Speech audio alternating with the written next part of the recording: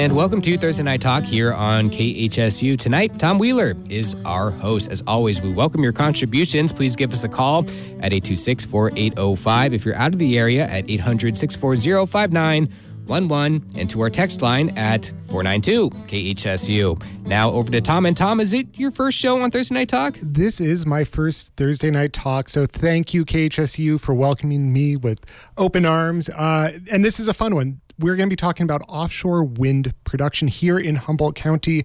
If you don't know me, my name is Tom Wheeler. I am the Executive Director of EPIC, the Environmental Protection Information Center. And so EPIC is a forest organization. We are not an ocean organization. So I brought along some friends to help me examine this topic of offshore wind energy. So with me today is Lori Biondini, RCEA, the Redwood Coast Energy Authority. They're Director of Business Development and Planning. Welcome, Lori. Thank you. Glad to be here, Tom. And Jen Kalt, the Director of Humboldt Baykeeper. Hi, Jen. Hi. Thanks for having me. Yeah, and unfortunately, Matthew Marshall was going to join us today, but he had a family emergency and had to step out.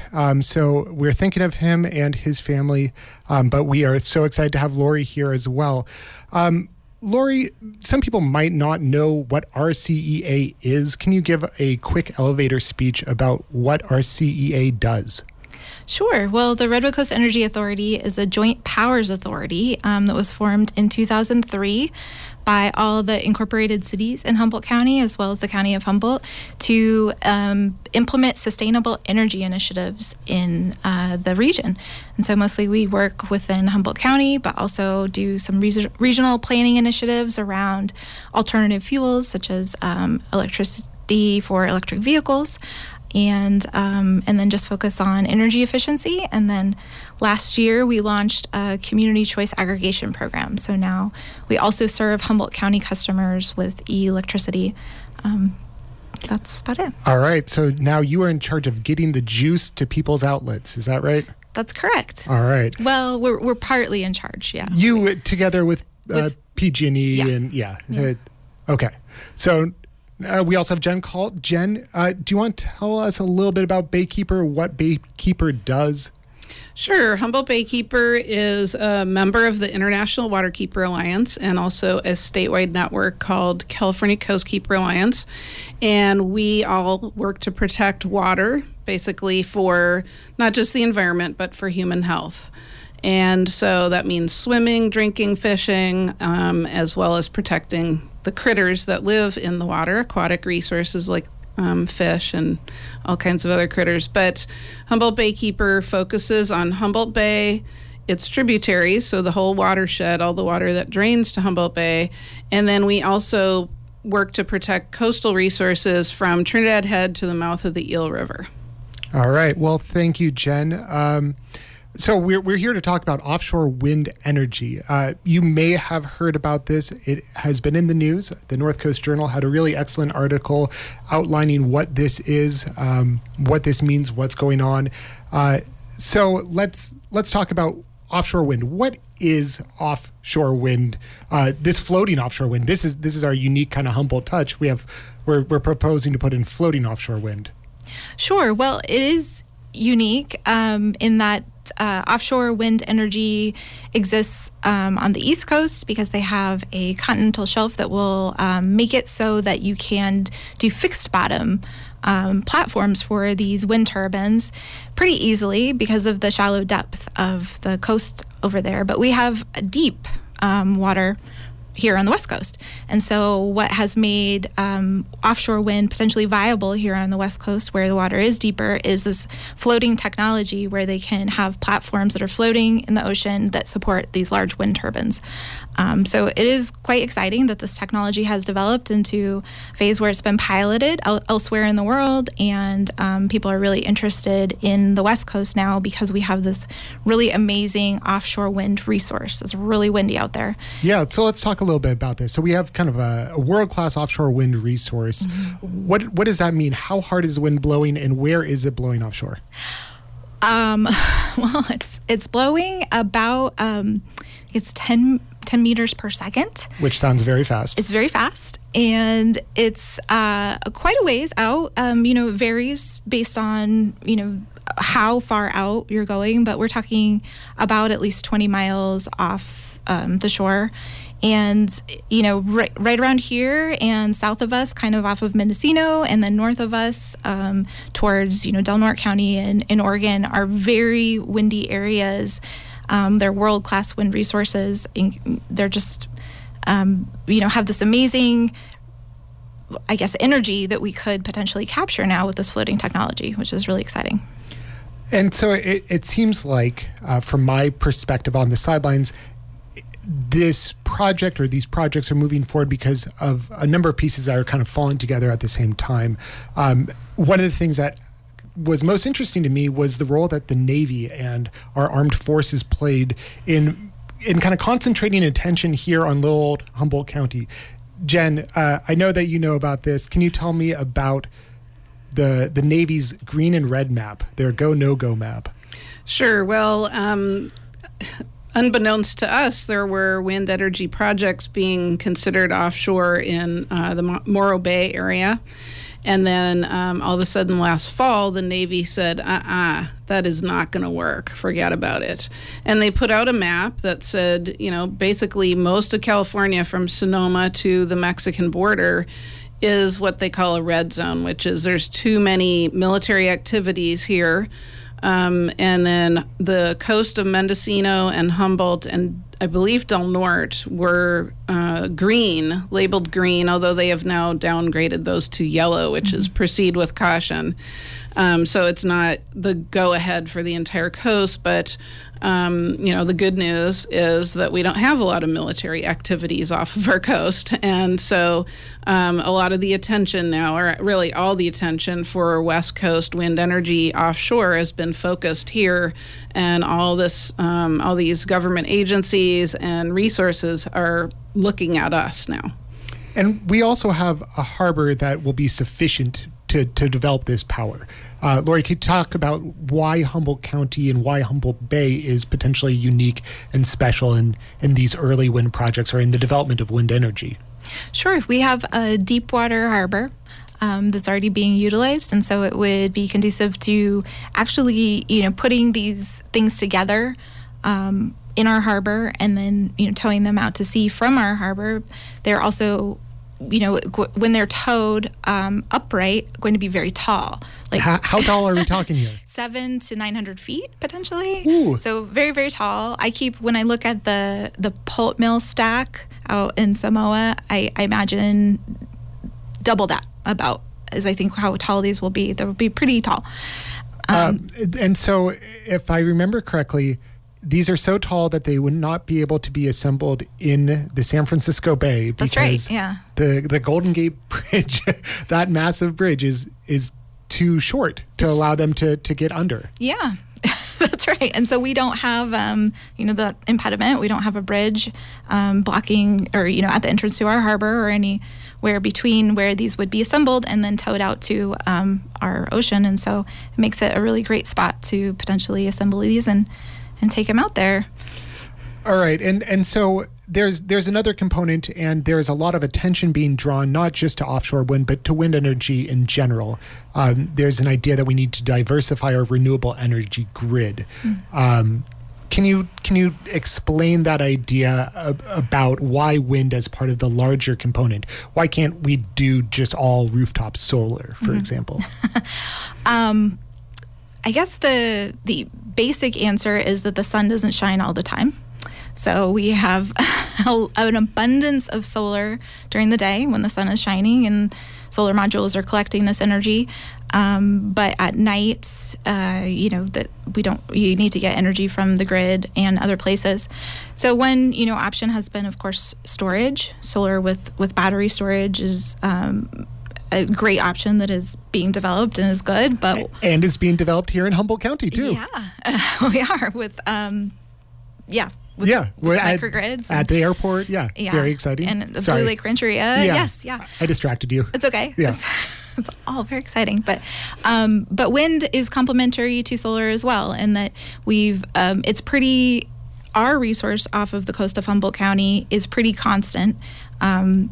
So it would be a good sort of base level of energy that is producing much of the day, but also a little bit more at night when solar is not producing as much. And so it could be very complementary to other renewable resources such as solar.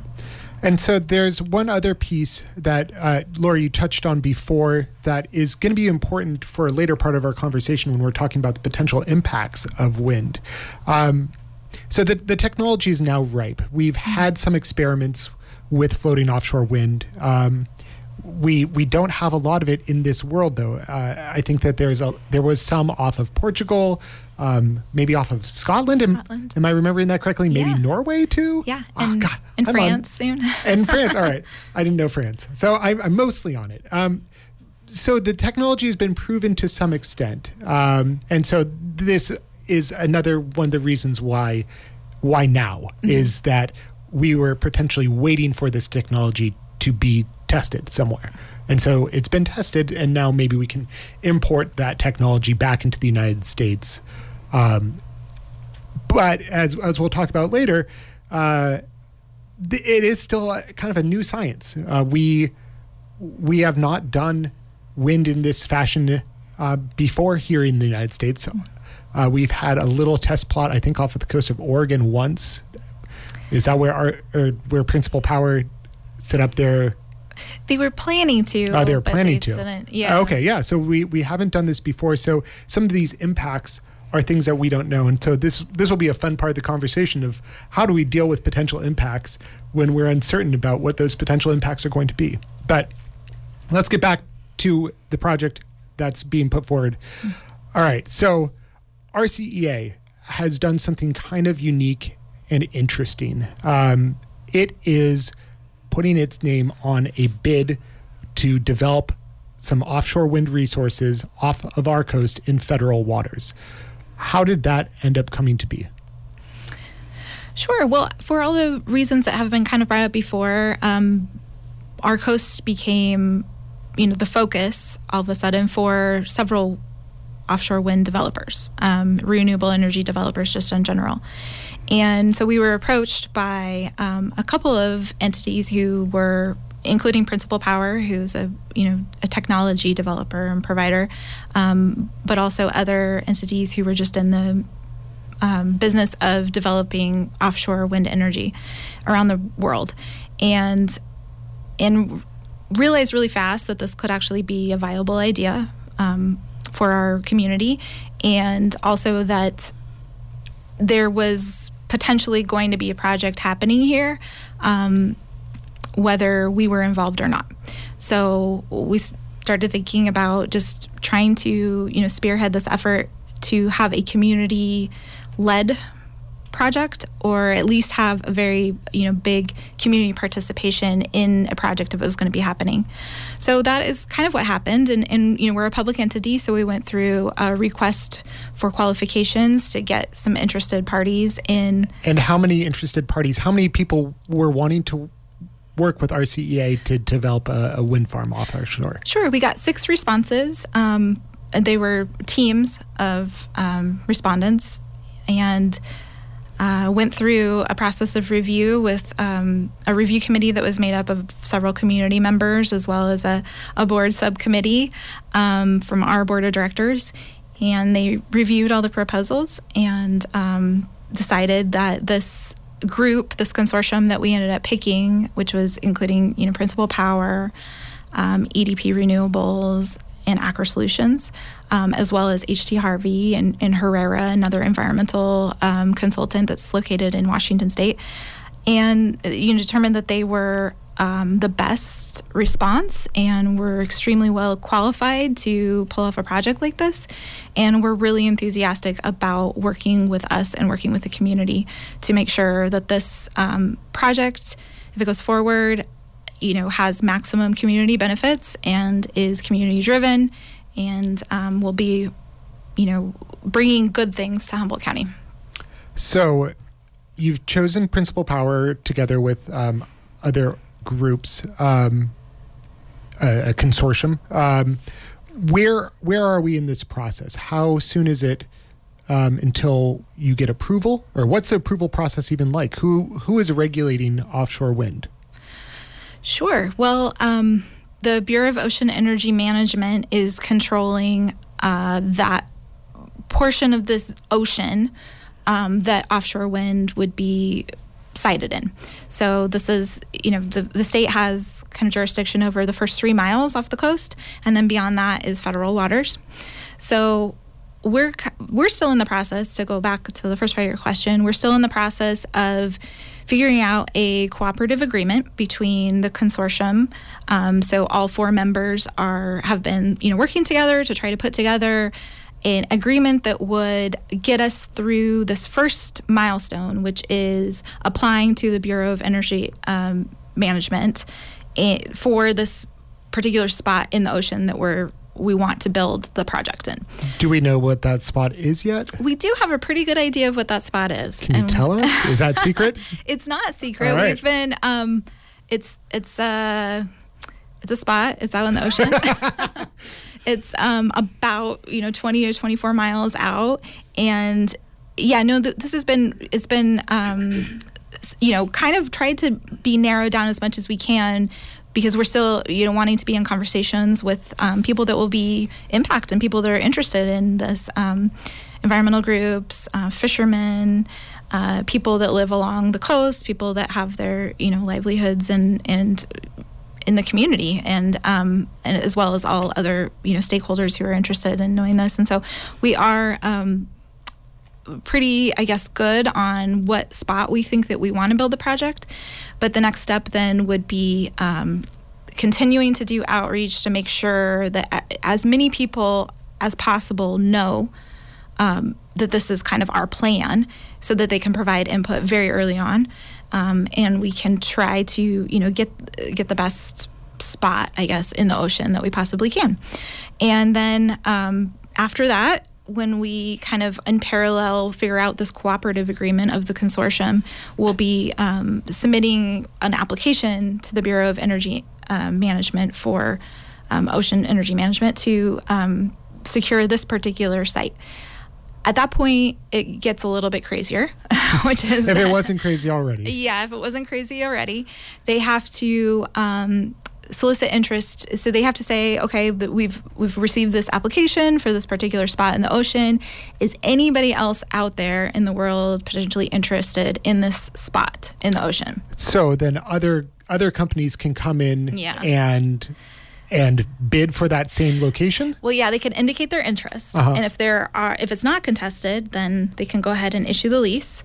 But if somebody else is interested in that spot in the ocean, then they would go to a competitive auction process. And so at that point, we would then have to potentially compete against others who were also interested in that little spot in the ocean. Okay. Mm-hmm. Well, you're listening to The Environment Show. This is a call-in show. Please call in with any questions that you have. Offshore wind energy is new and exciting and kind of confusing. So call in. The number is 826-4805 or 1-800-640-5911.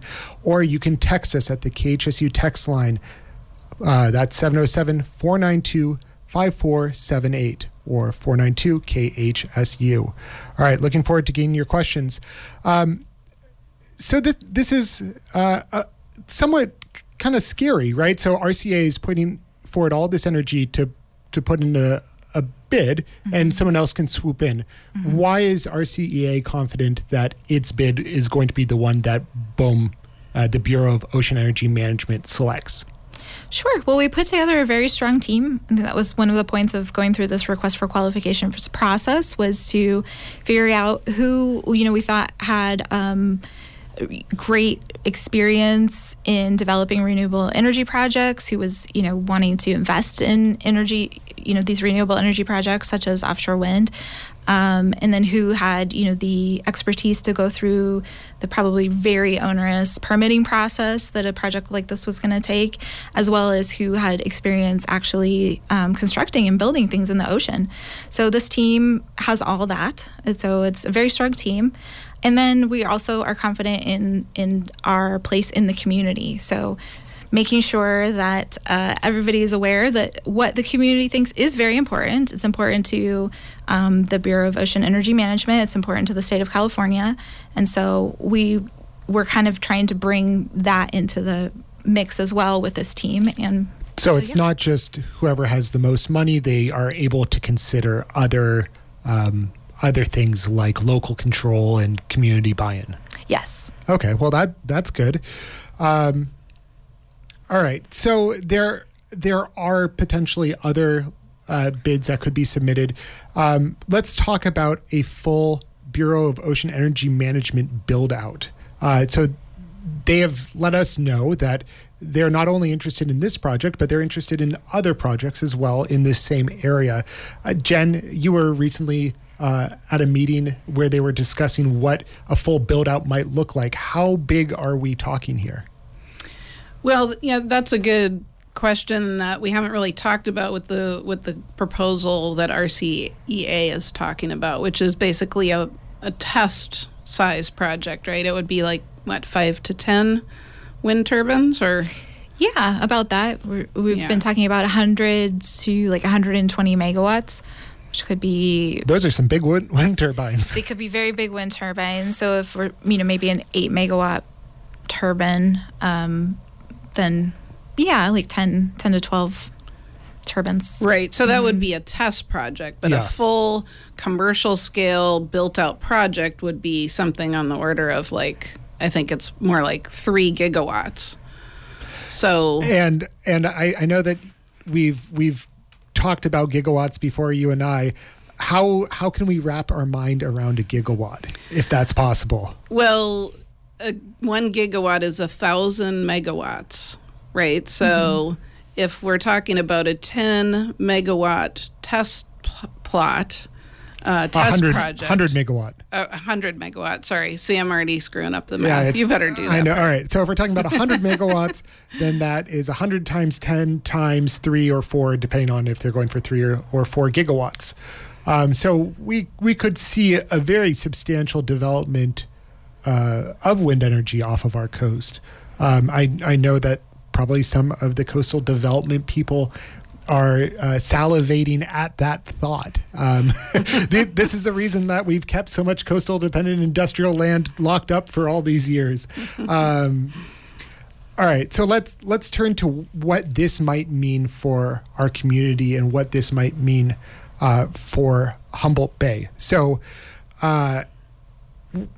when we're talking about impacts, one of the ones that usually comes up with a wind project is views, which I don't totally understand. I think that wind turbines are beautiful. I went to school in Vermont, and there was some on the hillside near my college, and I love to look out at them and see clean, renewable energy being produced. Maybe it's not everyone's cup of tea. So we have a 600 to 900 foot turbine, or a set of them off of our coast, 20 to 24 miles offshore. Can we see that? If I'm a surfer, I'm at Trinidad Head or the I don't know where people surf. And power poles in Samoa. Right, sure, whatever. Can I look out, and will my shredding of the gnar, is that surf language, would that be bummed by seeing these wind turbines?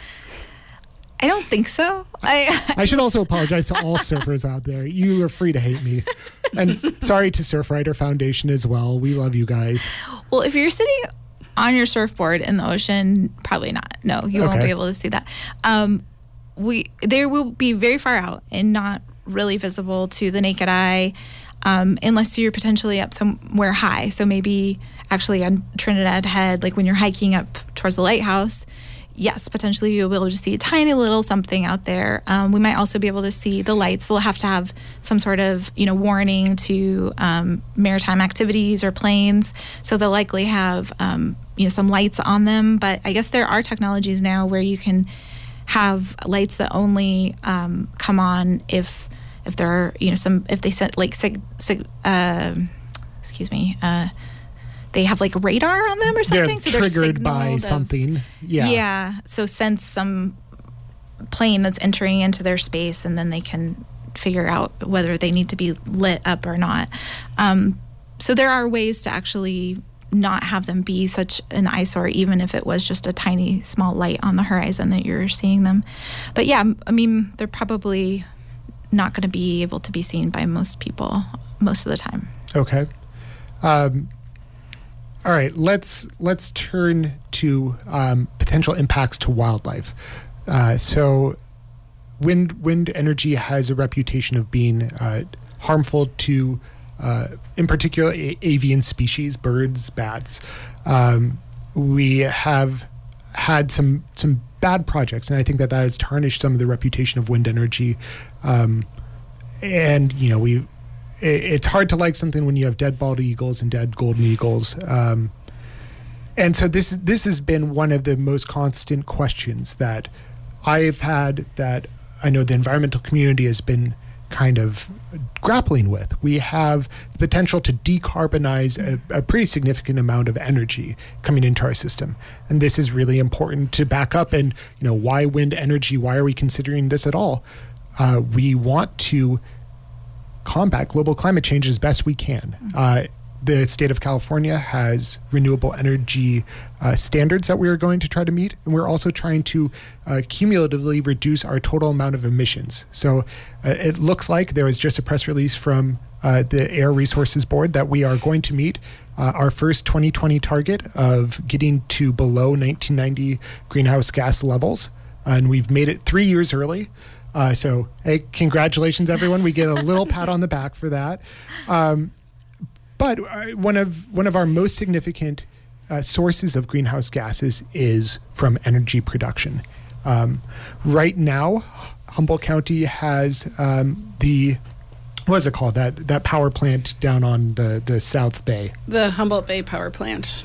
Does that really that simple of a name? That's what it's called? Crap. All right. Well, so we have the Humboldt Bay Power Plant that's producing about 165 megawatts. Is that right? Is a capacity too, I believe. Yeah. So around there, and that's powered by natural gas. So we're talking not quite an equal amount, but a pretty sizable amount of new energy that could come into our grid. And maybe we can talk about what grids mean and how energy gets to us, because I know that there's confusion there. So decarbonizing our grid infrastructure is really important, and that's going to impact avian species.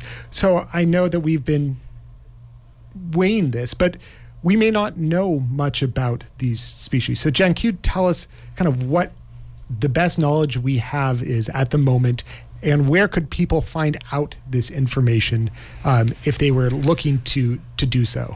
Well, I actually am not a wildlife biologist, so I cannot tell you the best information we have. What I know is that there are albatrosses that far offshore.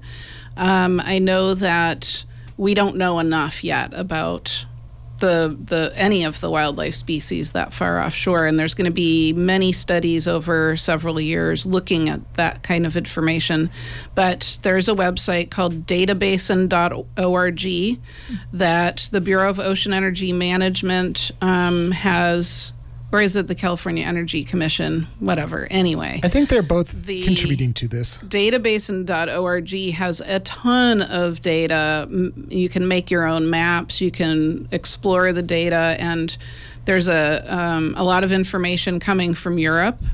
And, there's concerns about whales and fish and fishermen and all kinds of things that, we're in the early stages and we just don't know what the impacts will be and how best to avoid or minimize those impacts. But the reality is that fossil fuel power is causing ocean acidification, which is having massive changes on the ocean, and we've got to get away from that. So, we have to look at the data and balance those different impacts. All right. So this is the thing that I was hinting at that I was really excited to have a conversation about, which is how we should approach uncertainty. So as you said, we don't know a great deal about what species are offshore at that distance and at what densities, and how they would be impacted by a wind turbine like this. So that is flight height, are are they actually going to get hit by rotors? Are they going to run into the turbine what is that called? Pole? The float. The float, the pole itself. So when dealing with something like this, how is Baykeeper approaching uncertainty? To what degree does the precautionary principle affect your sort of evaluation of a project like this? Or, when do you think you'll be able to make kind of a judgment on the merits of a project, whether Jen Kaltz has to go forward or not? Well, it really is going to come down to how good the data is, how good the information is. And that's why it's really important to have really a robust team of environmental scientists working on this project. But not only that, to get a lot of stakeholder input early in the process. So we have a lot of scientists who work for agencies and regulatory agencies like the California Department of Fish and Wildlife, the U.S. Fish and Wildlife Service, and then we also have nonprofit organizations like the California Audubon Society has a renewable energy manager who has quite a bit of expertise in looking at renewable energy projects. There's a woman who works with Defenders of Wildlife who has a lot of experience looking at big solar projects in the desert. And so we look to our colleagues and allies in other organizations in other parts of the state to help us analyze the data and, what sort of information we need to assess. There's really not a place where you can go and say, well, tell me the whale migration routes. 26 miles offshore. So why would we care about whales? Let's talk about that in particular as one thing that may not be obvious to people, but how they could be impacted by a wind turbine, a floating wind turbine. They're in the ocean. Why could whales be impacted? Well, the wind floats are going to be, at least the idea at this point is to have them about a mile apart. And then they will have cables instead of a permanent foundation. They'll have, I believe, 3 or 4 cables stretching to the bottom of the ocean floor. And then there will be a cable going in between them that's about 100 feet or so beneath the surface of the ocean. And there's lots of ways that whales could be impacted, starting with any kind of interruption of their communication, which is all underwater. And there's there's a lot of science around the various, noise levels and electromagnetic fields and that sort of thing that need to be looked at. There's, are they going to be actually attracted to these? The wind turbines themselves, and then somehow, for example, let's say there's fishing gear that gets lost in the ocean because sometimes people set out lines of crab traps and then it moves around too much and they can't find it and it's out there floating around. It could get wrapped up in those cables and then the whales could get entangled in that. So, we need to be thinking about all those different things so that we can try to, avoid the impacts or figure out how to minimize them. Okay. And what do we know or what could we reasonably suspect about impacts to the development of Humboldt Bay? Humboldt Bay is obviously one of the great reasons to live in Humboldt County. We have this wonderful, clean bay that supports, aquaculture. It supports great recreational values. What does development of a wind industry potentially mean for Humboldt Bay? Well, that's one of the aspects of Humboldt Bay that's actually a benefit to this project in some ways. There's a lot of old former industrial dock sites on the Samoa Spit. And, that's where the shipping channel is dredged. And a lot of those sites have been highly underutilized, I think would be the term, and some of them are contaminated properties that without the financial gain to give somebody a reason to clean them up. We saw what happened with the former pulp mill that was just sitting there for 8 years with millions of gallons of caustic liquids until there's some kind of either a nonprofit or a government agency takes it over and gets grant money, or the EPA to clean it up. The other alternative is for there to be a profit motive for someone to come in and clean those properties up and reconstruct them into something that can actually be utilized. So one of the big impacts of the Shell wind energy project that was proposed up on Bear River Ridge was the massive road infrastructure that was going to have to be rebuilt to carry all those wind turbines, whereas this project can bring all the equipment in on ships, build the wind turbines at the docks, and then, as we talked about earlier, tow them out with barges through the Humboldt Bay entrance, which has really no impediments except for when the bar forms and makes it difficult to get across the bar in the winter. But, there's no bridge or anything to obstruct those. So the rebuilding of the dock infrastructure on Humboldt Bay could actually be, not only a development that wouldn't be harmful to Humboldt Bay, it actually could help clean up some of those old former industrial sites that have been just rusting away and rotting and into the ground. Well, that's a fun counterintuitive answer. I was kind of expecting a little more doom and gloom, but you brightened my day. I'm trying to be cautiously optimistic here too. That's my line that I've been using with people as well. Cautiously optimistic. Wait, I'm not sure as a host if I'm allowed to have these sorts of opinions.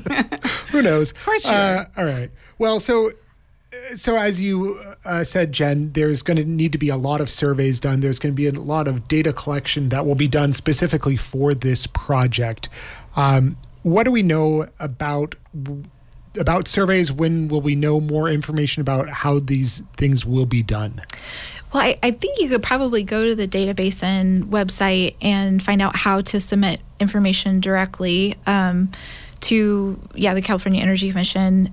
So if you're a fisherman and you're out there every day and you have some sort of information about fishing use in this area, that's something that you can submit? I think you certainly can. Yeah. I don't know how likely that is to get that kind of accurate information from fishermen, but who knows? Yeah. Yeah. But I do know that RCEA is also helping the intergovernmental task force that's been formed by BOEM and in the state of California to plan some stakeholder outreach meetings. And one of the meetings that is upcoming, I think it's going to be happening in early August, will be focused on gathering data. So they'll present what they have in this data basin tool, and then try to solicit input on that data. Is it accurate? Is it not accurate?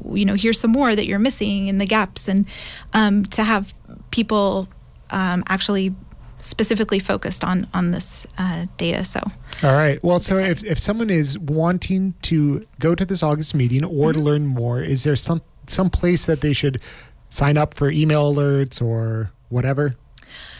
Yeah, they could go to RCEA's website, which is redwoodenergy.org, and sign up for our mailing list. Also, we will just try to, we'll try to get on KHSU again when the meeting date is finalized, and we'll try to get the word out there in lots of different media. So. And I should also plug, as a great source of information, Humboldt Baykeeper has a website. Humboldt Baykeeper has a great email listserv that Jen delivers timely information on. Jen, how can people get involved, or how can they stay up to date on this information and Humboldt Baykeeper's work? Well, one way is you can go to the Humboldt Baykeeper website and look for how to sign up for our emails, or you can send an email to alerts@humboldtbaykeeper.org, or you can also like us on Facebook. We post a lot of news stories about ocean and bay-related issues there.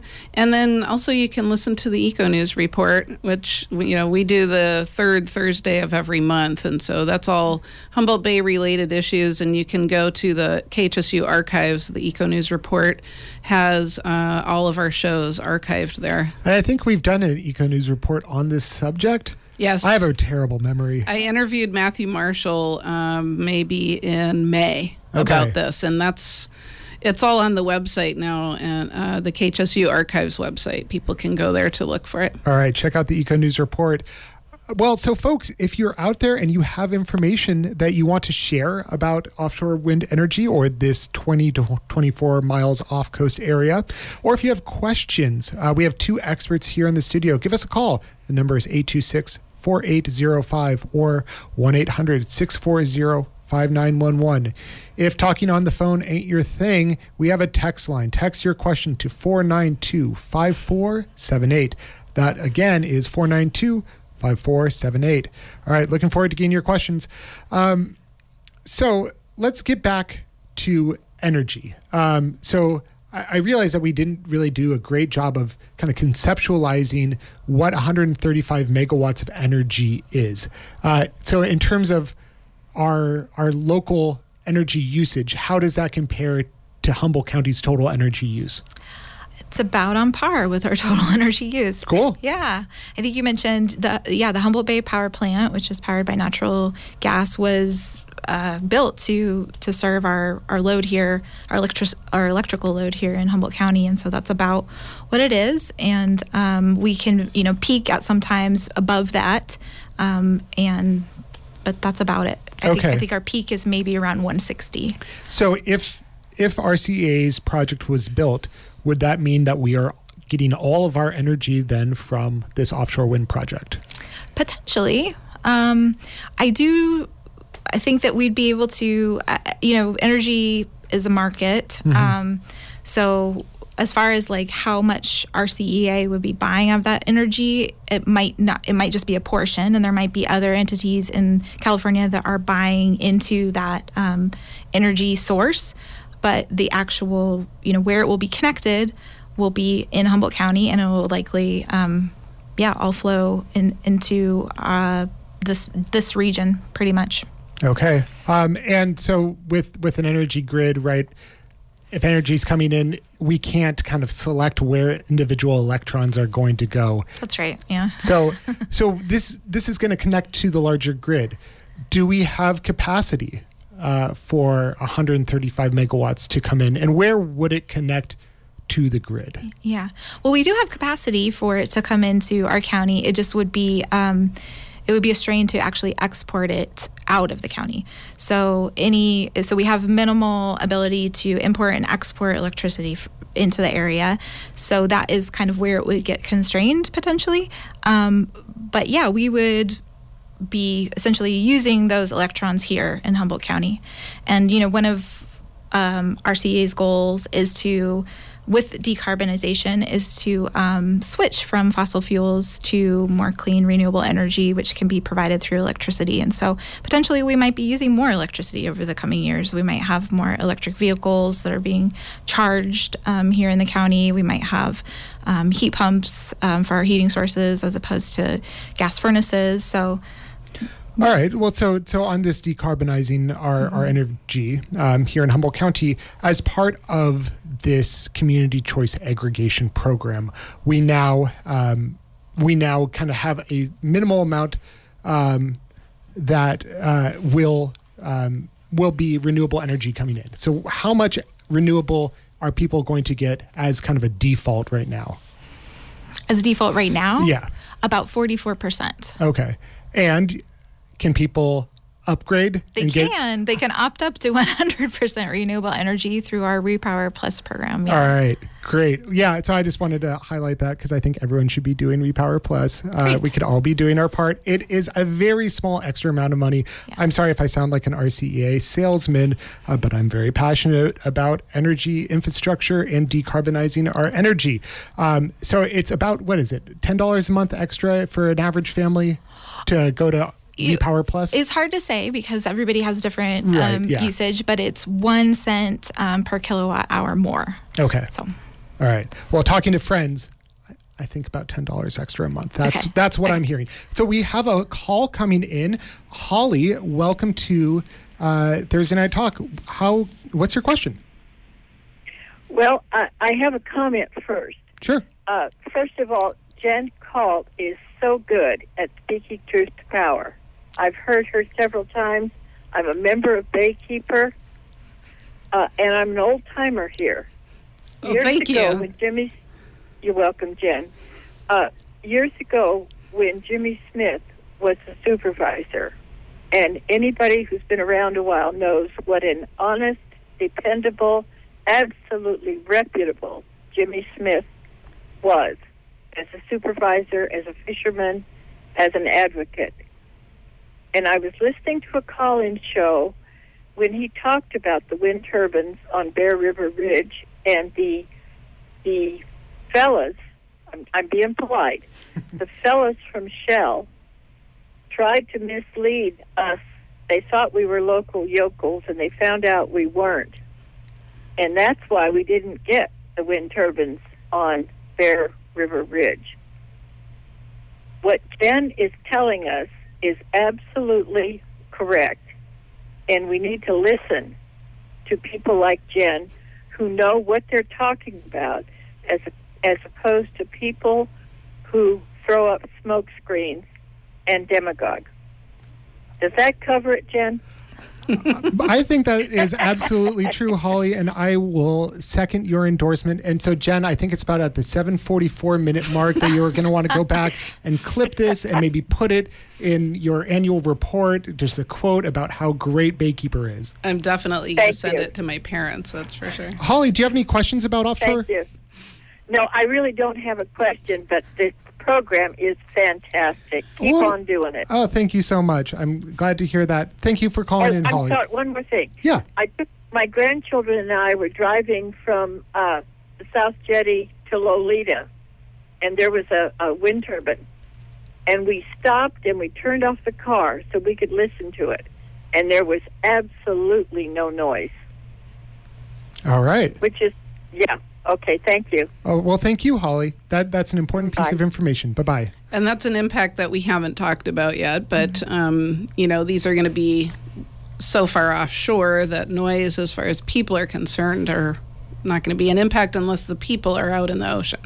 We do have a potential impact, though, for wildlife species from noise, from kind of grinding gears, whatever. So that is something that still needs to be determined. Whales, obviously, a very sensitive hearing, so we'll find out more, I'm sure, in the development of this process. I'm sure it will be in whatever sort of environmental documents will be produced. Mm-hmm. Speaking of which, what sort of environmental documents are going to be produced for this project? Is there good? All of them. Okay.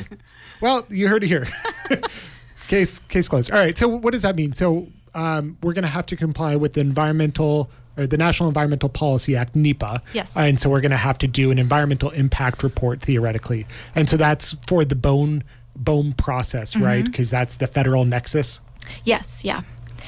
And as Jen and I can tell folks, there'll be an opportunity for people to comment as part of that process as well. So if you have concerns, if you have further information, there will be another chance, another bite at the apple for folks as part of the NEPA review process. So be on the lookout for that. We'll also likely have to go through CEQA because the cabling to connect the infrastructure onshore to the turbines offshore will go through state jurisdiction. And if there are any potential endangered species that could be impacted, we're going to have consultation is what it's called under the Federal Endangered Species Act. So there's going to be a lot of information that will be developed as part of this process and delivered to the public.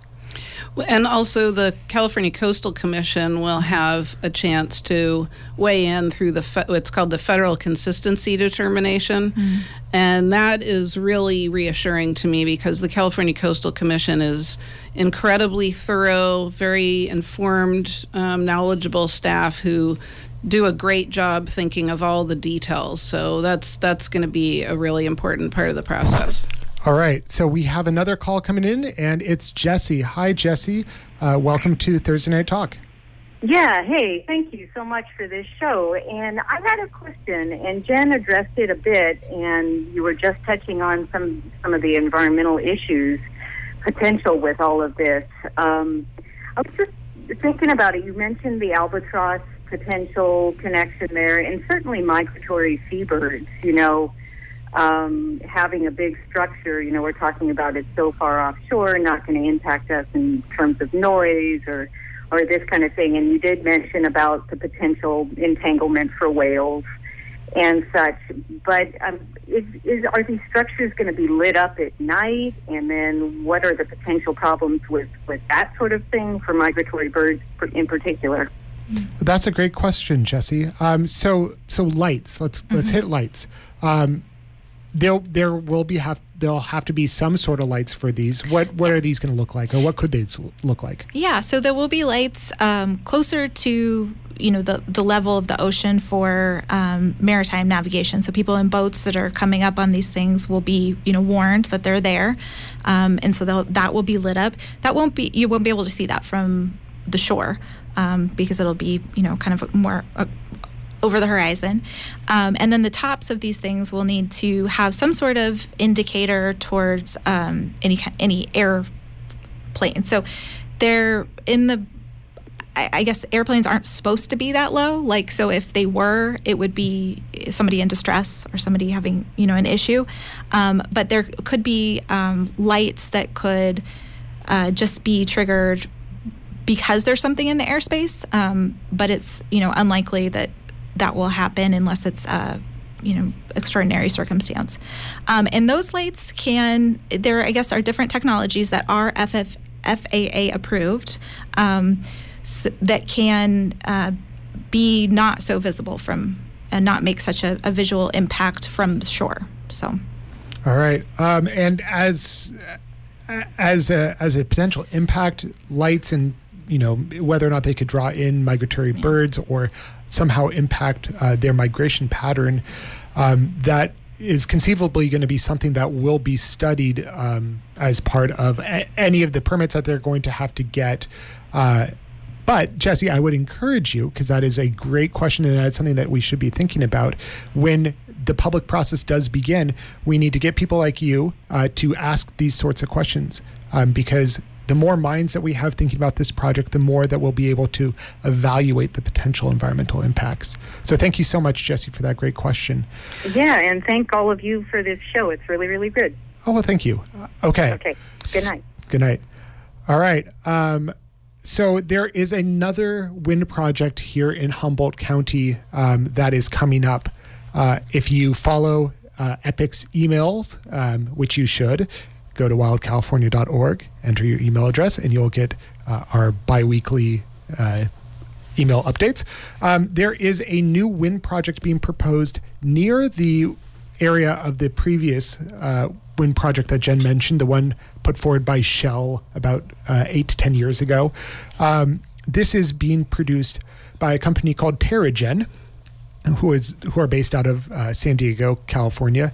And it is another approximately the same size wind project for Monument Ridge near the town of Scotia. So they are looking at producing about 135 megawatts, so an equivalent amount as is being produced, would be produced by the RCEA project. And they're looking at a larger number of turbines because they're going to be smaller because efficiencies of scale. I imagine RCEA is doing the largest turbines they can just because it'll be more efficient to put out fewer. So they're looking at somewhere between 45 to 70 wind turbines on Monument Ridge. So this is another project that is going on at approximately the same time as this offshore one. And I bring this up, even though this subject is offshore wind, I think it will be easy to become confused by these two projects because we're going to be hearing a lot about both in the next 2 years. The project the project on Monument Ridge is slated, the developer wants to begin construction by 2020, which is a very expedited timeline. If you pay attention to the government world, the regulatory world, that is, all pistons are firing on that to get that done by 2020. And there's potential to impact this offshore project, I would imagine. So we will have energy coming in from two different places. Can our grid have both? of these projects at the same time? Is our energy infrastructure sufficient here in Humboldt County? So probably not as fully proposed, but that's being studied right now. So that the project that you referenced on Monument Ridge, I believe that they have already applied for an interconnection study, which would be the study that determines what actually can be fed into the grid. And we have also applied for that. And so both projects will essentially find out how much capacity the grid has to allow these projects to connect. Okay. Do you have a timeline on when you'll find out on the RCEA project, when you'll hear back? I've heard that this grid interconnection permitting process is actually kind of the most time-consuming of these processes. Yes, it could be about 2 years. Okay. It could be a while. So about 2020. Yeah. All right. Well, be on the lookout for that project as well. And this, again, is another project that we are looking at very closely at EPIC, at the North Coast Environmental Center. This is a very important project for our area, and there are also other potential impacts here. The impacts from onshore wind, we probably know a little bit better than the impacts from offshore.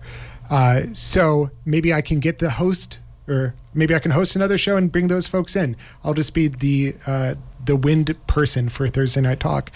All right, so we are getting near the end of the show. So we're wrapping up.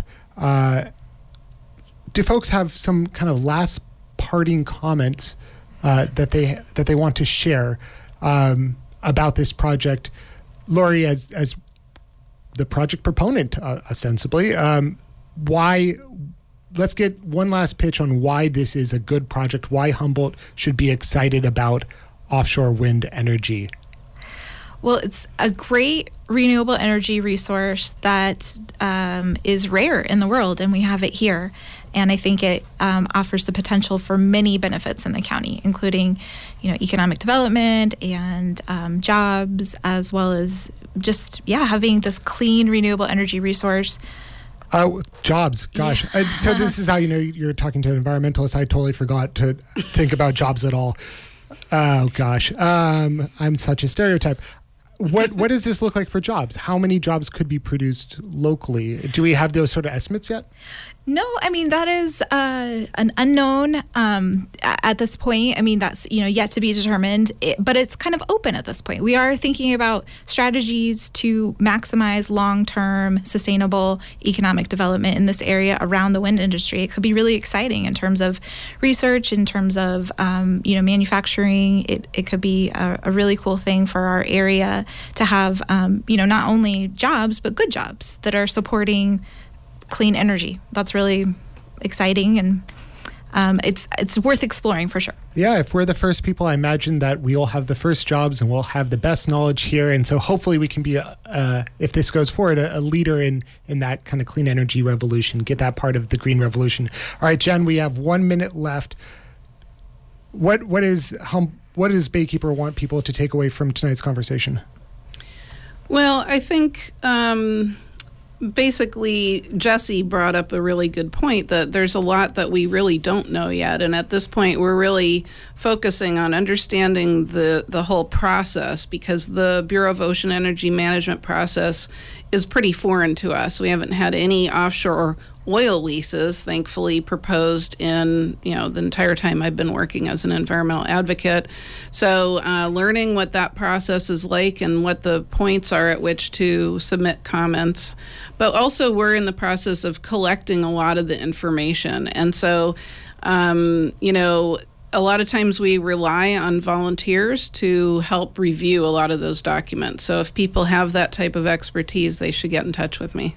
All right, or get in touch with me. You can email me at tom@wildcalifornia.org. I'd love to hear how I could improve this show next time. This was my first time. So thank you so much for joining me on Thursday Night Talk. Have a great night.